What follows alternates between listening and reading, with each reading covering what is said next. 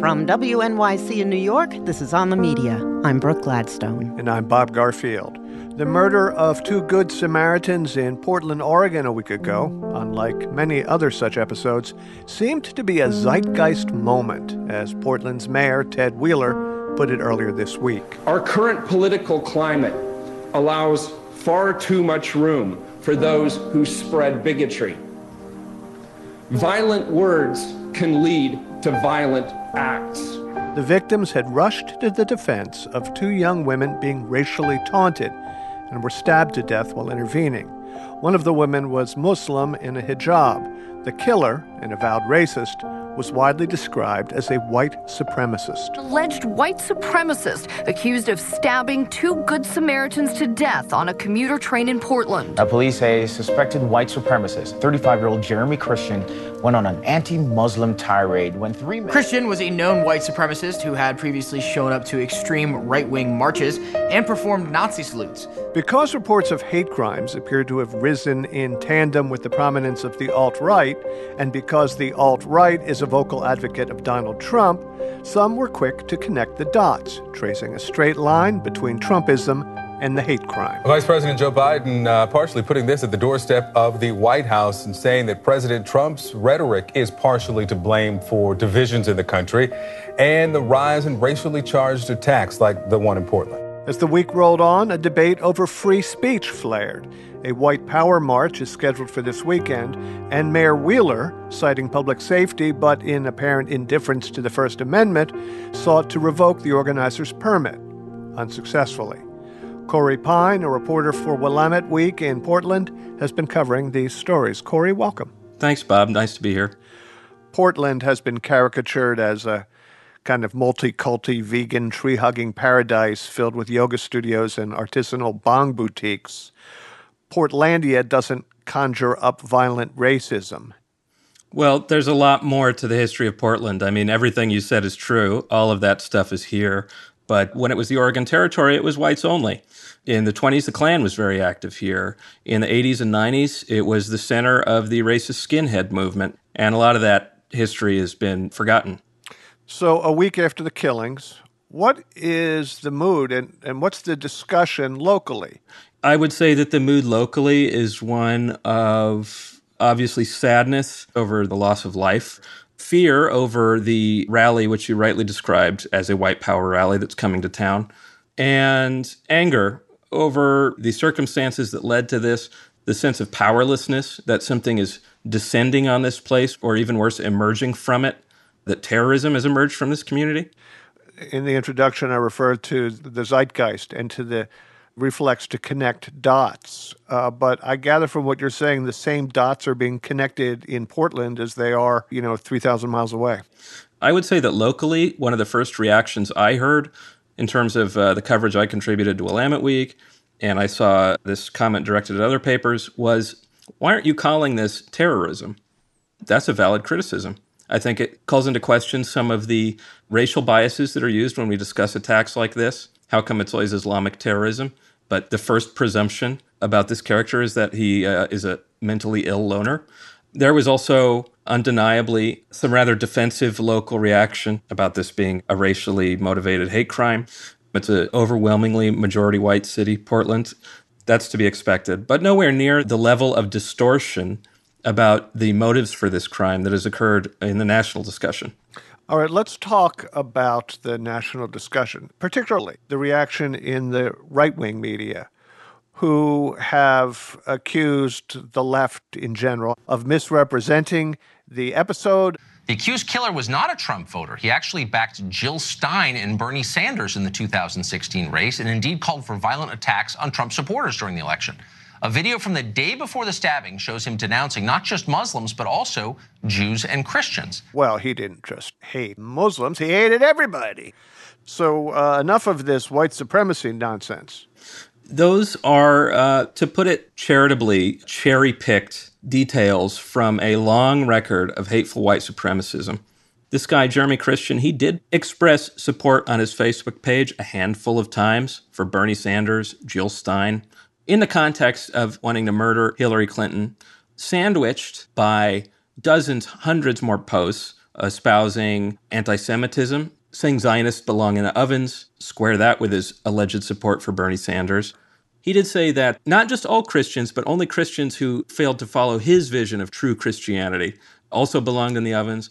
What makes those more relevant than his act?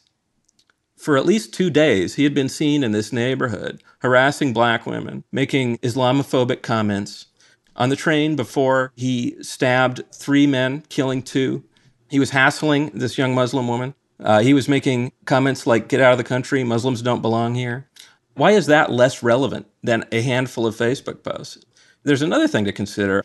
As far as I know, I'm the only journalist who actually interviewed this man before he committed the killings, about a month before. He was at one of these free speech rallies by the same group that's organizing one on June 4th here in Portland. I didn't get much useful information out of him, but I noticed his runic tattoos, which fit with another thing that he posted about often, which was his Vinlander ideology. Vinlander, are we talking about Nordic supremacy or something? Yeah, essentially. It's a callback to some esoteric Nazi ideology that dates to the early 20th century. He is steeped in this stuff. So are we to consider those facts as irrelevant when we call him some kind of Bernie bro? I mean, people are saying that. It's outrageous. Are we to ignore his remarks shouted as soon as he entered the courtroom?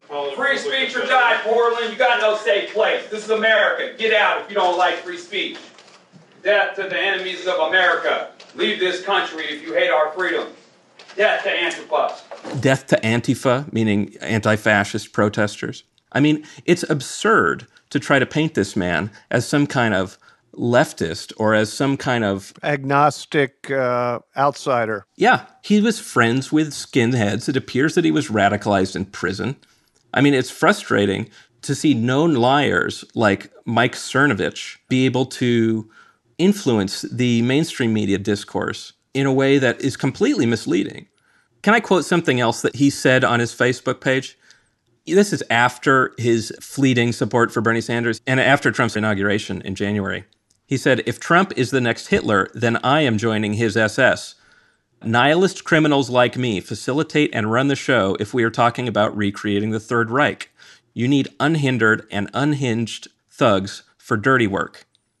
Does that sound like any Bernie Sanders supporter you've ever heard?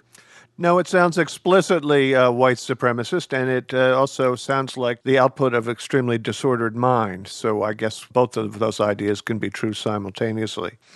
Now, on the subject of disorder, there are these rallies scheduled, and the mayor has come out against them on public safety grounds. Now, I would say that the First Amendment is hospitable to the ugliest speech and to the ugliest demonstrations as long as they're nonviolent. How do you square the mayor's position with the constitutionally guaranteed right to peaceably assemble? As uncomfortable as it is, I understand the mayor's position. Some of the groups organizing this rally, they have a record of violence. They court violence everywhere they go. The headliner of this rally on June 4th is a guy named Kyle Chapman, based Stickman, as he's known online to his alt-right followers. He is famous only for beating people up. First in the April 15th riots in Berkeley, where he broke a stick over leftist protesters' head. So let's consider that.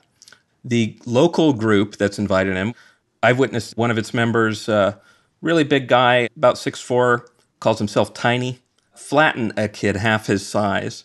He said it was defensive, but there's a video online you can look and decide for yourself. These groups talk about free speech when they're talking to mainstream reporters, when they're talking to city officials, when they're talking to police.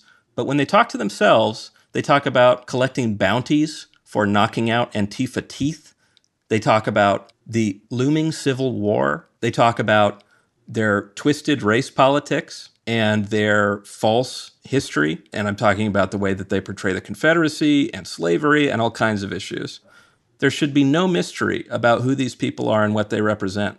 And I would invite any journalist, before they describe them as merely a free speech rally, to just go on their Facebook pages, listen to their YouTube videos, see what they're saying to their own crew. Point taken, but as they say, sunlight is the best disinfectant. And assuming they don't incite violence, why shouldn't they be permitted to read from Mein Kampf if the police are there to keep any violent behavior at bay?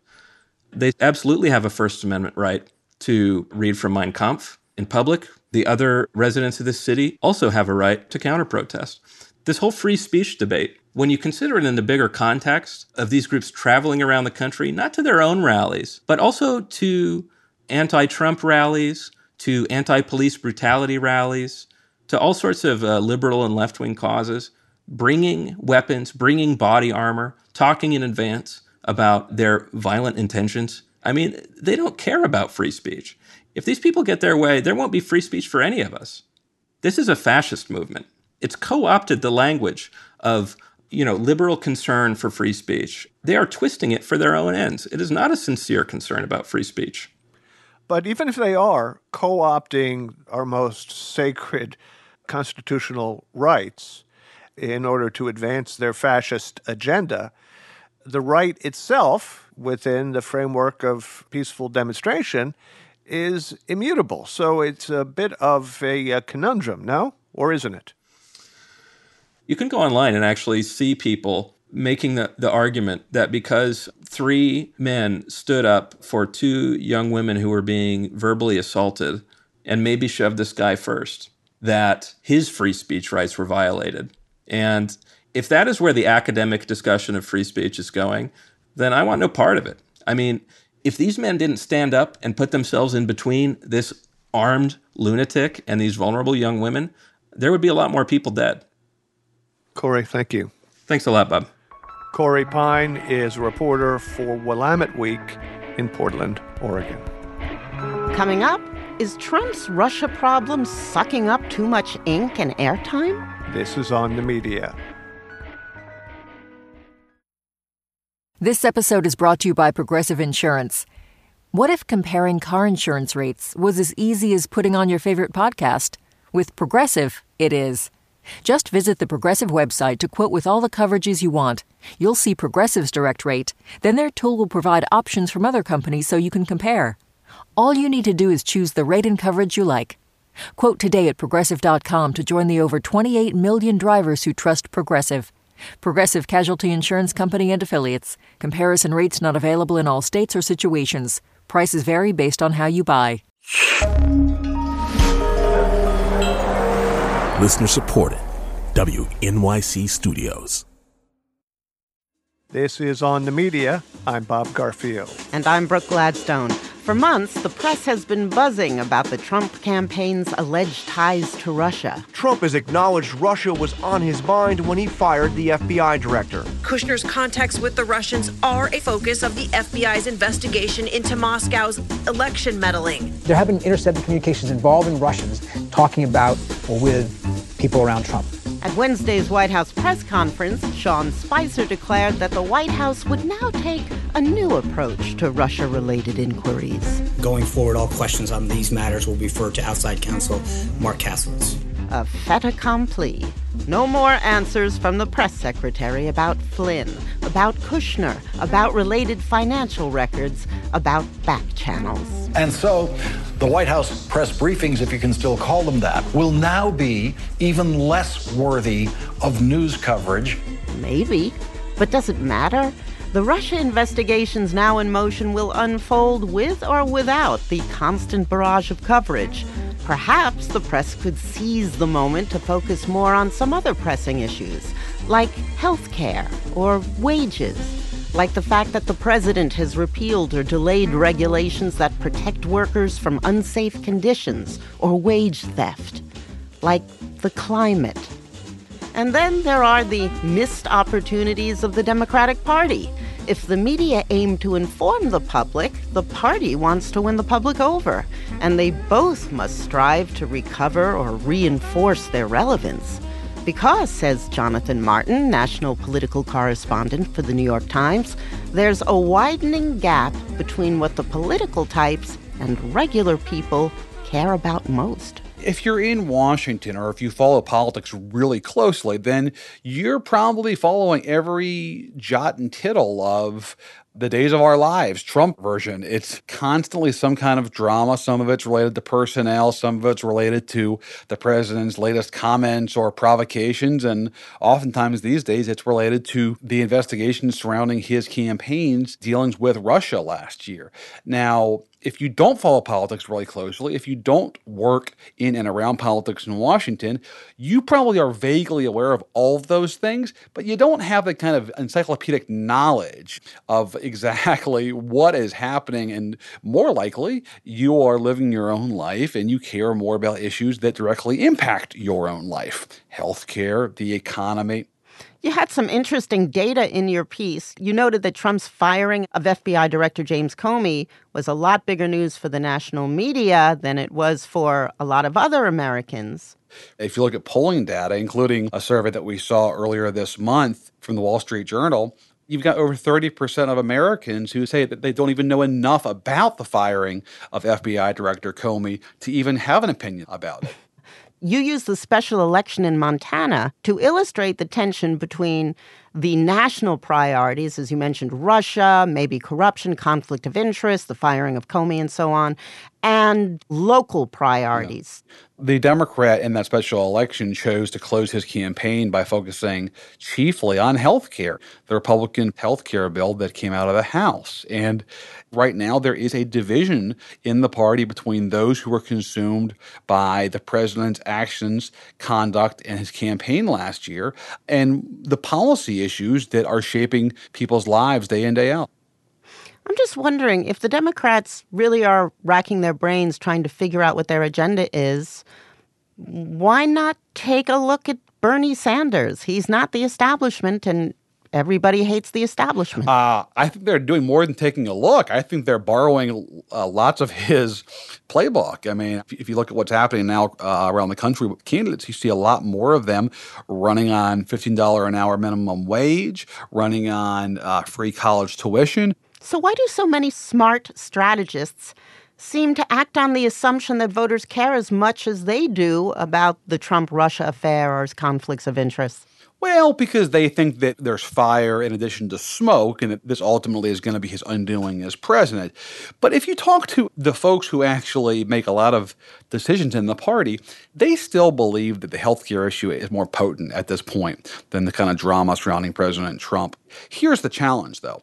A lot of the sort of Democratic donor base is consumed by President Trump's conduct and this issue surrounding the Russia investigation. So that can be difficult to navigate when your financial base is more invested in that issue than, say, premium increases or copays.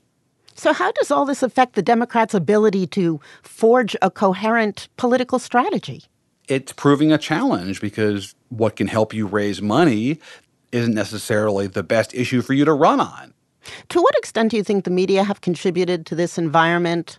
The chicken and the egg question, who's driving whom? It's a great question. And I do think that because so much of the reporting about the Russia scandal is generated by the media, that there is then an impulse the next day to ask the politicians about their reaction to your story. And that then sort of drives that story even further. But that said, even if we weren't asking the follow-up questions, the politicians themselves would probably be commenting on it anyways. It's the biggest story there is in the world right now. The American president is hugely controversial, and there are questions surrounding his campaign's contacts with an adversarial nation. Bigger than 24 million people losing health care?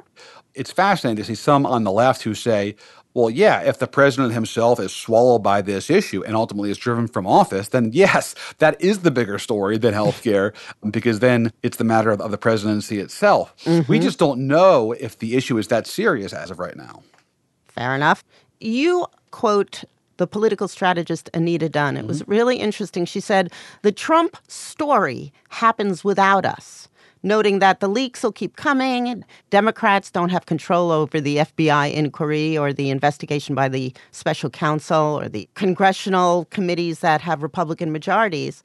But the healthcare contrast is very, very powerful. What is she saying there? I think what Anita is saying there is that you don't want to pour kerosene on a fire that you don't have to pour it on. It's the old Sun Tzu maxim, don't get in the way of an enemy who's destroying himself. And given the leaks, given the reporting, given President Trump's response to the reporting and the leaks, there's no reason for Democrats to sort of fan those flames. That story is going to drive itself, and they're better off focusing on issues and driving issues that aren't necessarily going to be organically in the media the same way this investigation will. You've described how difficult it still is for progressives to present their message while Trump is grabbing news headlines by the hour. And we recently spoke with a conservative who had the same gripe. He argued that despite consolidated right-wing power, conservatives feel unable to move the agenda forward because he's dominating the ether. So what's that tell us about the political landscape right now? That the sort of, as the world turns, West Wing edition is in fact sucking the oxygen out of the policy agenda of both political parties in this country, that it's harder for Democrats to get their message out about a progressive agenda, but it's also harder for conservatives not only to drive their message, but to actually enact their agenda. And that's why it's June 1st, and they have not passed a major bill yet. Jonathan Martin, thank you very much. All right, thanks for the time. Appreciate it. Jonathan Martin is a national political correspondent for the New York Times. As we heard, Republicans also lament their inability to make headway on legislative goals. But one thing is certain. It is not Donald Trump's fault. At least, not if you ask Donald Trump.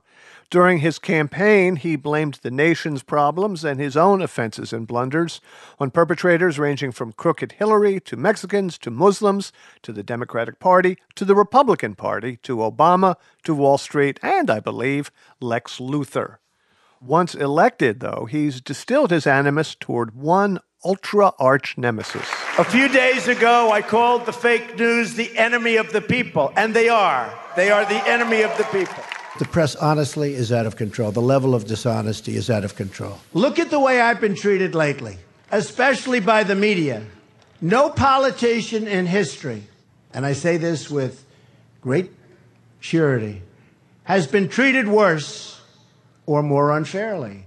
It's likely no other president has so blamed the messenger for his own travails. But if we're just talking about the sheer negativity of Trump's coverage, well, that he got exactly right. The coverage of the first 100 days broke 80% negative to 20% positive. Thomas E. Patterson is the Bradley Professor of Government and the Press at Harvard's Shorenstein Center and author of a new report that examined coverage of the president's first few months. Before Trump, the president who in the first 100 days had the worst coverage was Bill Clinton. His was 60% negative to 40% positive, so Trump is pretty much in an atmosphere that hasn't been touched before. Also unique, the sheer amount of coverage. Compared to what's normal for a president, he got 3 times as much coverage.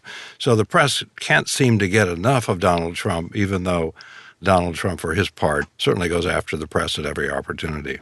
Now, what's being measured here is tone, and there's no blood test for tone. So how do you do it? What's the methodology? What we're talking about is from the perspective of the person who's the subject of the news story. Would that person see this news story as positive or negative? So it can be simply a development that reflects unfavorably on the individual. For example, when the district court judge in Seattle struck down that first immigration order, that would be considered an unfavorable news report from Trump's perspective. And the negativity is across the board. Every single thing but the cruise missile attack on Syria has been a drubbing. Well, we took a look at major topics, immigration, war on terrorism, and the like. There was not a single one of those major categories where his coverage on balance was more positive than negative. You noted something odd about the negative coverage, and that is that it wasn't a partisan pile-on. Well, that's what's interesting. When a president gets coverage, usually it's other people talking. But in Trump's case, about 2/3 of the time, the voice you hear is that of Donald Trump. That was true also during the campaign, by the way.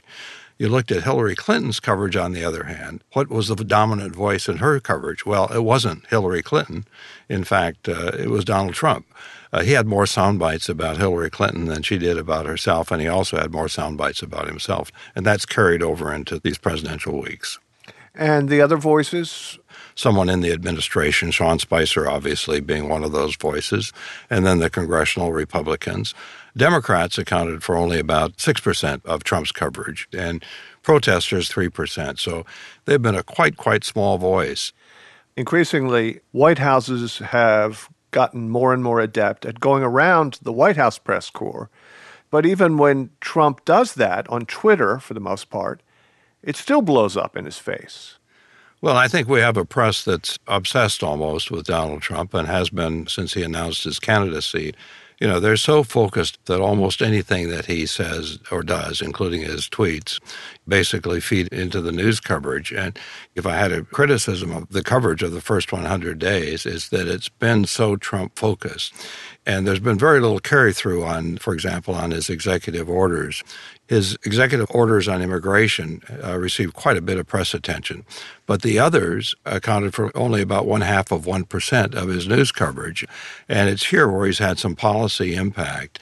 The press, I think, is making a mistake that it made during the election, focusing too much on the candidates and not paying a lot of attention to what was going on out in the country. I do think the success or lack of success of this presidency is going to rest largely on how the American public responds to it. It's a big story, and it's been a largely uncovered story. Now, Trump supporters, and I think the GOP in general, and this goes back decades, have been quick to assert a liberal bias, a Democratic Party bias. And your conclusions did observe bias, but it wasn't partisan. You wrote about the journalistic reflex or instinct to report on bad weather, not good weather. If you look at all presidential nominees since Reagan and their coverage during the general election, Democratic and Republican, all but Barack Obama in 2008 received on balance negative coverage. So, you know, that's the press in its usual mode. They're on the attack. They're looking for the critical story, things that go bad rather than things that go good. And it's not just about presidents. It's also about Congress. That erodes public trust. You know, they certainly let us down if they don't blow the whistle when things go wrong. On the other hand, to tell us when things are going right, I think that's an important part of their responsibility as well. Now, I would assert that Trump's complaints that the press is unfair is in some ways a self-fulfilling prophecy. He has, through his own words, actions, inactions, and lies, invited the kind of coverage that he is complaining about. So what's the press to do? You know, I do think if this had been a Democratic administration and had gotten off to the start that it has, you'd see something very close to what we found, very heavily negative coverage. Now, the press has a problem, whether it's unbiased or not, and that's the way we perceive bias in news coverage. When you go back to the 8 years of the Clinton administration, Democrats were somewhat more likely than Republicans to think that the media were biased. So now we have a Republican in the White House, and not surprisingly, it's Republicans overwhelmingly who think the press has been unfair. But isn't the answer to that, oh, well, because anything you do to try to address those perceptions of bias takes you down that slippery slope of false balance and pulling punches and bending over backwards. I would say let the chips fall where they may. No, I agree with that. But again, I do think the press is too critical. Under-reporting the positive developments, over-reporting the negative. What's interesting is when there have been studies and Americans are asked, you know, what's the trend in crime? What's the trend in employment? What's the trend in inflation? Their opinions are that it's worse than it actually is. You know, when we looked at coverage of Muslims over the last decade, that's run about 80% negative. And then you wonder why the American public has a negative perception, or many do, of Muslims. Now, when Trump announced for the presidency, he really tapped into a lot of resentment, and those negative perceptions that so many people have of these groups made that a pretty easy sell in some quarters.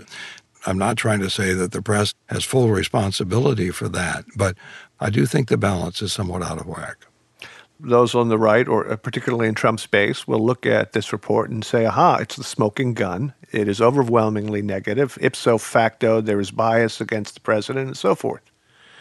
Now, there's another interpretation, that this president, at least through the first 100 days, was a historic menace, an incompetent. If that's the case, how do you even go about discerning what is overly negative and what is just reporting what you're seeing? I think it's a troubling question, actually. There was a time when the American public had a somewhat common base of facts. And what's happened with this media system we have and the fact that a lot of us collect information around our biases, facts can be used to advance your partisan agenda. I do think one thing the press needs to be careful about is Trump has kind of gone to war with the press. I think there could be a tendency for journalists to think that they're at war with the president. And to the degree that they see themselves as the opposition, I think they're headed for trouble. One final thing. If this report is in fact a kind of Rorschach inkblot that Trump haters will see one way and Trump supporters will see the opposite, would your last number of weeks been better off spent fishing or, scrapbooking or something that you'll actually be able to see some tangible results? No, Bob, we did studies during the election, and we found that Hillary Clinton had more negative coverage than Donald Trump. Now, we got the exact opposite response to those studies. Conservatives dissed them, saying that can't be true, that they were trying to get her elected. Well, if they were trying to get her elected, they had a funny way of going about it. But I think as a scholar, you try to be unbiased and you put it out there. And at that point, boy, you lose control of it pretty fast. But maybe I'll find some time this summer to do some fishing. Tom, many thanks. Bob, you're welcome. Thomas E. Patterson is the Bradley Professor of Government and the Press at Harvard's Shorenstein Center. Coming up, the right does not have a monopoly on illiberality. This is On the Media. On the Media is brought to you by ZBiotics. Tired of wasting a day on the couch because of a few drinks the night before? ZBiotics Pre-Alcohol Probiotic is here to help. ZBiotics is the world's first genetically engineered probiotic, invented by scientists to feel like your normal self the morning after drinking. ZBiotics breaks down the byproduct of alcohol, which is responsible for rough mornings after. Go to zbiotics.com/OTM to get 15% off your first order when you use OTM at checkout.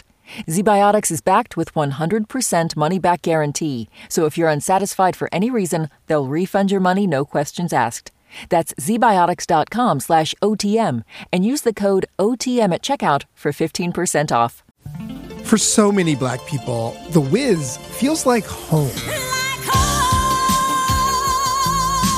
The new stage revival has Broadway buzzing, and as it gears up for a national tour, we'll consider the impact this story continues to have 50 years down the yellow brick road. I'm Kai Wright. Join me on the next Notes from America as we pay tribute to The Wiz. Listen wherever you get your podcasts. This is On the Media. I'm Brooke Gladstone. And I'm Bob Garfield. In 2016, a new pollutant began increasingly contaminating the media ecosystem. So-called fake news, from fake websites creating alternative realities for the left and the right, pushing both deeper and deeper into their partisan bubbles. The culprits? Savvy entrepreneurs like the Macedonian teenagers who built bogus pro-Trump sites, then feasted on the clicks and Google AdSense revenue. It was a tidy narrative, but did it miss the point? Fake news, after all, is simply a convenient vehicle for the real product, outrage, which drives traffic, social sharing, revenue, and more outrage. Craig Silverman is the media editor at BuzzFeed. He's reported on the big players in the hyper-partisan clickbait game, players like American News, LLC. They're a company, as far as I could tell, run by two guys from California. They're a unique kind of breed of these hyper-partisan entrepreneurs in that they own at least two sites that are conservative, as well as two sites that are liberal. When you say that they're doing the same thing from the left and from the right, you're not kidding, because it's often the same content, just with a few word changes that altogether flip the meaning and the audience.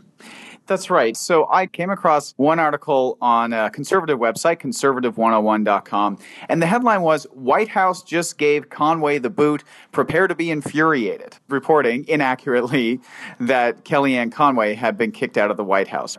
And as I was kind of looking into that story, I came across a similar story on a liberal site called liberalsociety.com, and the headline of that was, White House finally gives Kellyanne Conway the boot. Are you glad?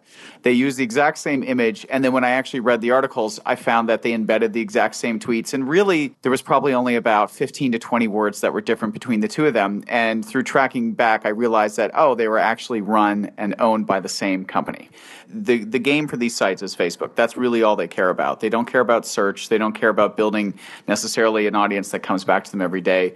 They care about crafting a headline and an associated thumbnail that someone will see on Facebook, and it will get that emotional reaction right away. And it's playing to, obviously, our biases, and it's playing to also the things about Facebook's platform that really enable content to move quickly. And I think the election, one of the takeaways of it is that the stuff that was more partisan and that often bled into the world of being misleading or false tended to perform better. Some of this stuff, as I gather from your BuzzFeed piece, doesn't even bother to pretend that it's policy-based. It's just like triumphalism. We won, and you lost. It is very much about demonizing the other side and also giving people good news, no matter what's actually happening or what's going on, feeding them good news that makes them feel like their side is winning. When I first published that story, somebody on Twitter said that in the fight game, it's always the promoter who wins the most. And I think that that's probably true with what's going on here. You've got some very big networks, particularly on the right, capitalizing on this stuff. Now, hyper-partisanship isn't new in the media. The phenomenon you're describing is the convergence of technology, particularly social media, and the marketplace for outrage. What happened that made this cottage industry so blow up in the 2016 election cycle? If you look at data from Pew and other places that really do kind of try to quantify polarization, they do find more and more people moving to the edges of right and left. So we have an increasingly polarized society. That's one piece of it. A second really important piece is that if you look at the 2012 election, Facebook wasn't a really big factor when it came to news. And now all of a sudden in 2016, it is a place where a huge amount of Americans are getting their news from. In fact, we did a survey and we found that as many American adults had gotten news from Facebook in the previous 30 days as they had from broadcast TV. And those were the two highest numbers. So Facebook suddenly, huge news effect, and Facebook's algorithm is really deciding what people see. And the algorithm takes signals from you and from me when we like something or comment on something. And so the more that people react strongly to something, the more exposure that content gets. The Facebook algorithm is engineered to be a feedback loop, to feed you more of what you most react to. And over time, the people who run these hyperpartisan sites and people who run other types of sites started to see, frankly, that the stuff that went to emotions such as anger or frustration or sometimes, extreme happiness, that was the stuff that got people to click on it. And then the more people who clicked or liked, the more people the algorithm would show it to. And so you combine that with polarization, and then you bring in a really wild election that, of course, generates a huge amount of attention. And it was a massive business opportunity. So the amount of hyperpartisan sites exploded in 2016 as well. But is there any way back from this? Now that we are in this cycle, this endless cycle where they have so profited from the phenomenon, is there any way back? I was talking yesterday with someone who runs a site on the right and a site on the left. And whether he's being sincere or not, he was saying how he's now ready to take his sites into the middle. And he feels that there is a little bit of a burnout happening right now, particularly on the conservative side. Now that Trump is in power and you don't have enemies like Clinton and Obama, maybe now there is a way to start shifting the site and feeding people stuff that's a little more in the center. He talks about that as an experiment. He doesn't know if it's going to work. I frankly don't think it's going to work because the liberal sites are growing very well by creating outrage stuff around Trump every single day. And so how do we get back from it? Well, he thinks the only solution is if there was basically some kind of a ceasefire. If everybody who was running these sites, or the big players at least, sat down with Facebook and Facebook said, listen, everyone has to stop these over-the-top headlines and the over-the-top thumbnails. Here are the rules of the road. And if you don't obey them, then we're going to take down your page. He says that that's probably the only way for it to get reined in. Craig, As always, thank you, thank you, thank you. Thank you. Craig Silverman is the media editor at BuzzFeed. Craig said that there are more right-wing sites than left-wing ones, but they're certainly out there. And for some liberals fearing a Trump presidency gone completely rogue, the focus has narrowed to a single obsession: the Russia affair. It's a story of intrigue and shifting alliances, lofted by slippery facts from anonymous intelligence sources. And that's sent some eager news consumers to some less than reliable places as they try to piece together the plot. Sources with links to the intelligence community say it is believed that Carter Page went to Moscow in early July, carrying with him a pre-recorded tape of Donald Trump offering to change American policy if he were to be elected, to make it more favorable to Putin. That's Keith Olbermann quoting Louise Mensch, former conservative British parliamentarian, current anti-Trump, anti-Russia Twitter conspiracy theorist. You've also claimed that President Putin had Andrew Breitbart murdered to pave the way for Steve Bannon. No, first of all, I haven't. And no matter how many times people say this, it's not going to be true. I said on Twitter in a tweet, I believe that to be the case about the murder of Andrew Breitbart. Well, that's what I just said.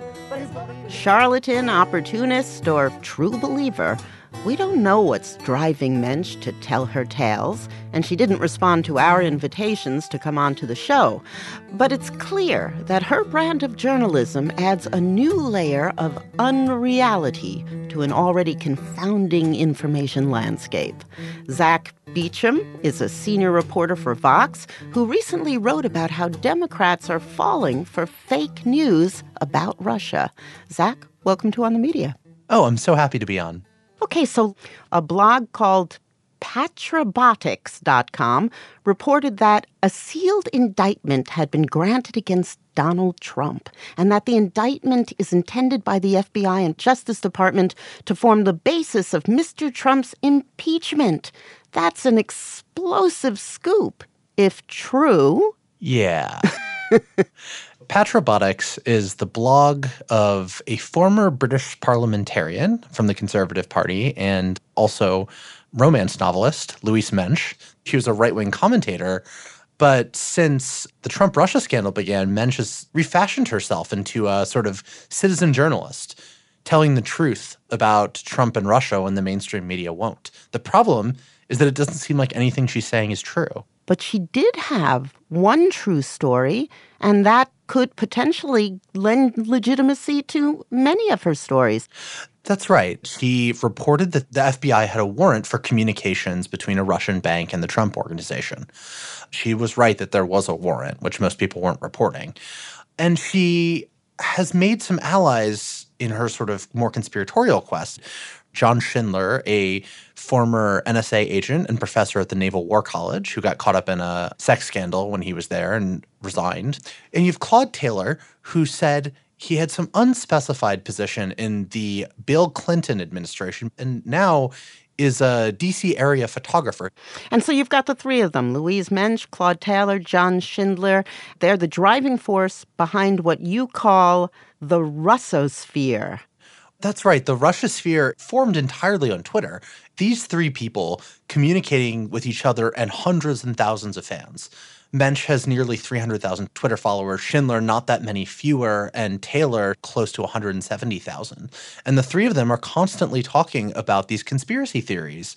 Notions like Russia funded the protests in Ferguson, or that Paul Ryan, Trump, and Mike Pence are all going to go down and you're going to get President Orrin Hatch.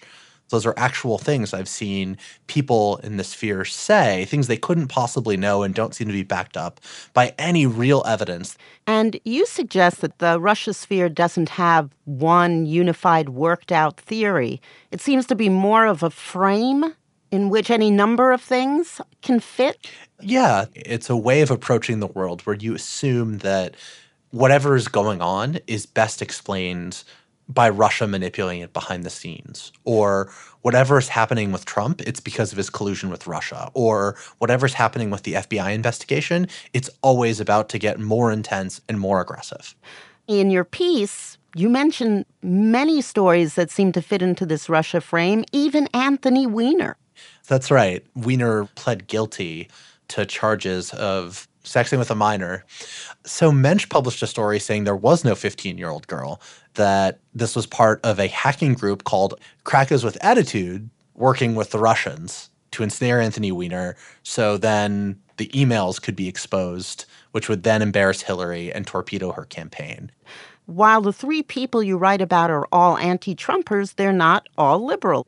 So is this based on ideology, or is it based on hating Trump? For Mensch, Schindler, Taylor, those people, there's sort of an ideology, right? They are unified in their sense that Russia is out to get the United States and that Trump is their pawn, if not their willing accomplice. But the people who like them don't have these kinds of worked out ideological ideas. They just really hate Trump. And these ideas about Russia provide them with a sense of certainty about the president that they crave. Why do you think liberals are so receptive to this brand of fake news? It's really interesting. During the Obama years, you saw a lot of conspiracy theories on the right flourish, birtherism being the best known example, but also conspiracies that Obama was rigging economic data, right? And you saw this spread everywhere among conservatives. Now, part of that was that the conservative media was quite happy to amplify a lot of these ideas. You saw them on Fox News and on Breitbart, The Daily Caller, other things with low journalistic standards.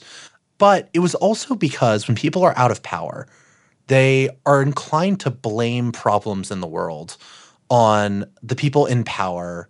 One expert I spoke to on political misinformation said that conspiracy theories were a weapon of the weak. They were a way to understand and make sense out of the world when it doesn't seem to make sense to you or seems hostile to you.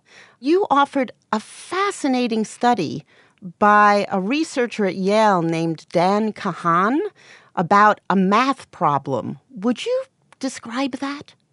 So they gave him a kind of tricky math problem. It was a word problem. And some people got questions phrased in terms of the success of a skincare product at actually clearing up your skin. Other people got the question phrased in terms of the success of gun control legislation, whether or not it actually reduced crime and violence. For the people who got the skincare question, Democrats and Republicans were equally likely to get it right and wrong. But when you gave it in terms of a politically loaded issue like gun control, people were much more likely to get the answer that their partisan interests told them they should get. So even though Democrats and Republicans seem to have the same math abilities, their partisanship overrode their ability to do basic mathematical reasoning. It's just remarkable.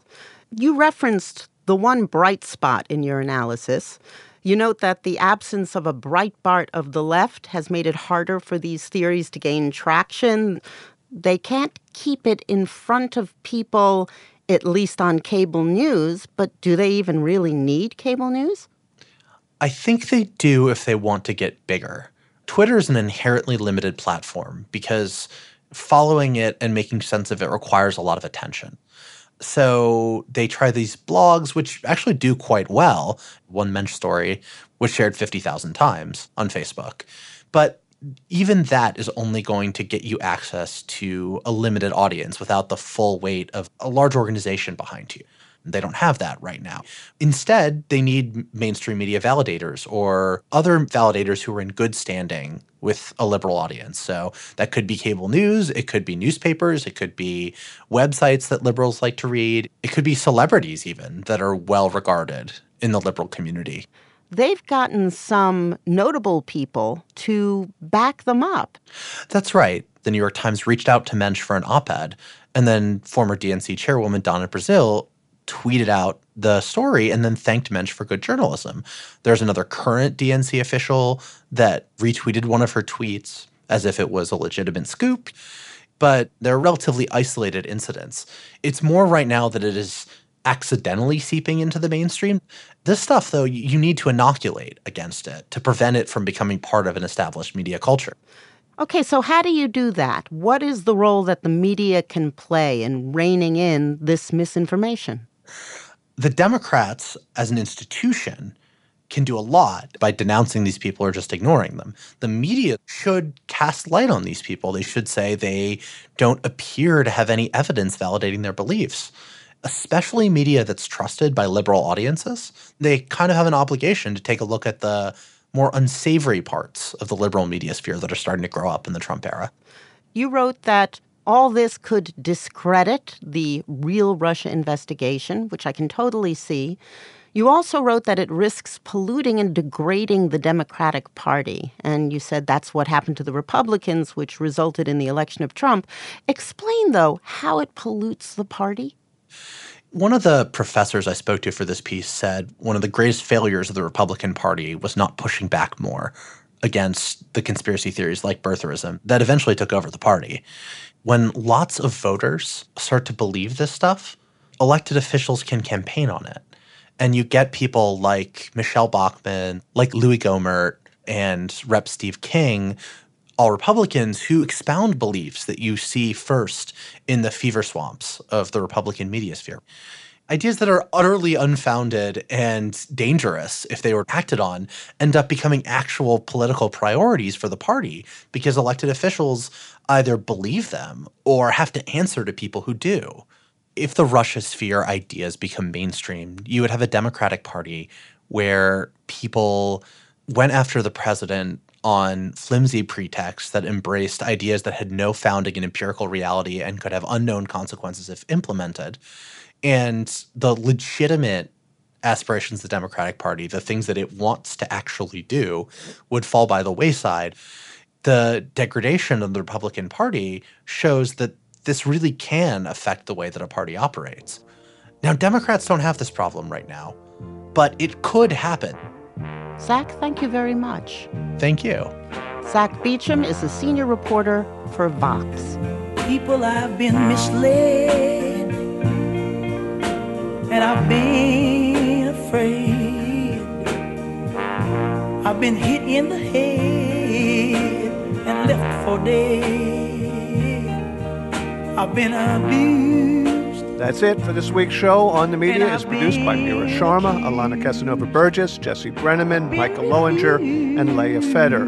We had more help from Jane Vaughn, and our show was edited by Brooke. Our technical director is Jennifer Munson. Our engineer this week was Terrence Bernardo. Katya Rogers is our executive producer. On the Media is a production of WNYC Studios. I'm Brooke Gladstone. And I'm Bob Garfield. You to stop, find out what's wrong. On the Media is supported by the Ford Foundation and the listeners of WNYC Radio.